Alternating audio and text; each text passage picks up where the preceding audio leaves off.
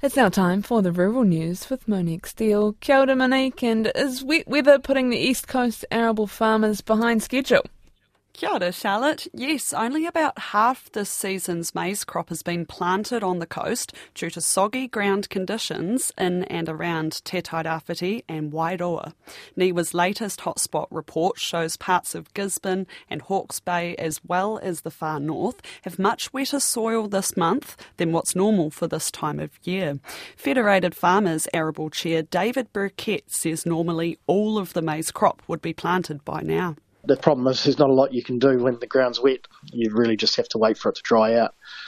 But the challenge they've got is there is a window in which you can plant in, and that window pretty much closes. Mid-December is probably as late as you would normally go for planting maize, and at the very stretch, Christmas. But as you go later, you obviously also lose yield of that crop. So, there's also, even if they can get some in the ground in the next week or 10 days, there's probably a significant yield decrease as well. Mr Burkett says it's devastating for the growers as it's too late to plant any other arable crop. He says if they can't plant maize, some might plant winter feed crops for livestock, but that's not as profitable. These farmers, they got hit by Cyclone Gabriel last year. So last year they struggled to get their crop in the ground. When they did get it in the ground, Gabriel came through in February and took a lot of those crops out. So they've already lost income from last season, and now this wet weather on top of Cyclone Gabriel means that they're going to obviously lose income going into this coming season as well. So the financial impact for these growers is pretty drastic, and you can do it for 1 year, but when you start adding up 2 years of losses in a row, it starts to really hurt. That's David Burkett. Meanwhile, there's a bit more optimism among the East Coast's apple growers. New Zealand Apples and Pears Chief Executive Karen Moorish says Hawke's Bay growers are hopeful the coming season will be better than first predicted after Cyclone Gabrielle. She says in the orchards that weren't badly affected by the cyclone, flowering is really strong and the spring crop looks fantastic. But she says growers are hesitant because they know the trees still need to get through the harvest. There have been trees that have looked okay and have tipped over, literally and physically. So it's just a case of just seeing how those trees now behave with the stress of the ongoing crop. So, of course, we want to make sure that when we do a crop estimate, we're talking confidently about those numbers, and that process will be finished by the end of January. So we'll be in a much stronger position to talk about percentages and drops and viability then.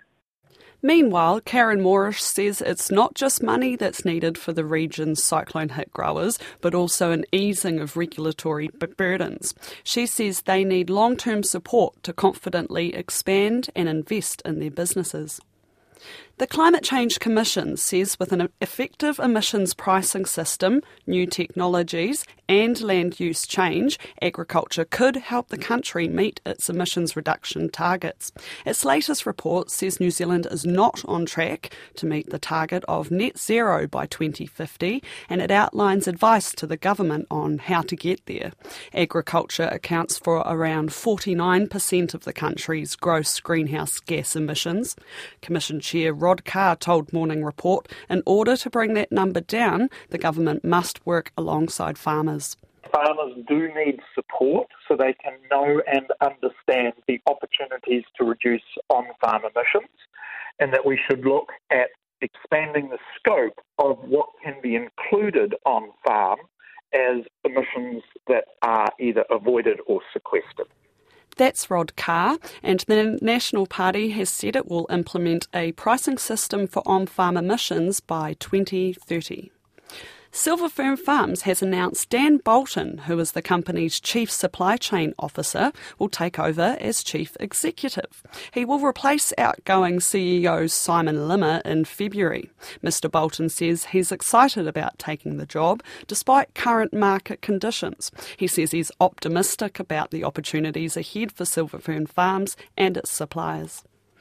Lamb schedules continue to drop, although analysts say we may not be too far off the bottom of the market. An influx of Australian lamb to international markets has seen prices plummet over the past few months.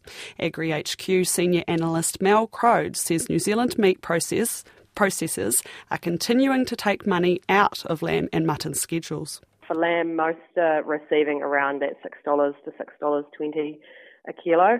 Export-wise, there's just been a little bit more chatter that the Chinese market is starting to show just a touch more interest over the last couple of weeks. And the same goes for pockets of Europe too. Look, no one's getting too excited about it yet, but it is sparking a little bit more talk that we may not be too far from the bottom of the market in terms of lamb prices. If we look at Australia, they've had more rainfall there in the last week or so, and it has started to see farmers there shut up shop, which I guess would be quite a relief to the industry and probably over this way as well. In just over a fortnight, their average price for a 23 kilo carcass weight lamb has lifted by $25 a head Australian in the yards. And we've also seen too, earlier on, the export pricing for October was released last week, and it showed that they were selling lamb for around New Zealand 40 cents a kilo less than our New Zealand exporters, which indicates some of the pain that we've felt from their competition in the last few months. That's Mel Crode of AgriHQ. And just lastly, the 6 finalists in the 2024 Xander McDonald Awards have been named. The prestigious Australasian Awards foster future leaders in agriculture. Representing New Zealand in the finalists are agricultural economist Carla Muller, Hawke's Bay's Nancy Crawshaw, who works for Angus Australia, and Tim Danjan, a beef farmer in Muriwai. 2 winners, one from Australia and one from New Zealand, will be announced in March. They'll receive a mentoring trip to both countries and $10,000 towards further study. And that's the Rural News for today. Ko ia rā te porongo o te tai whenua.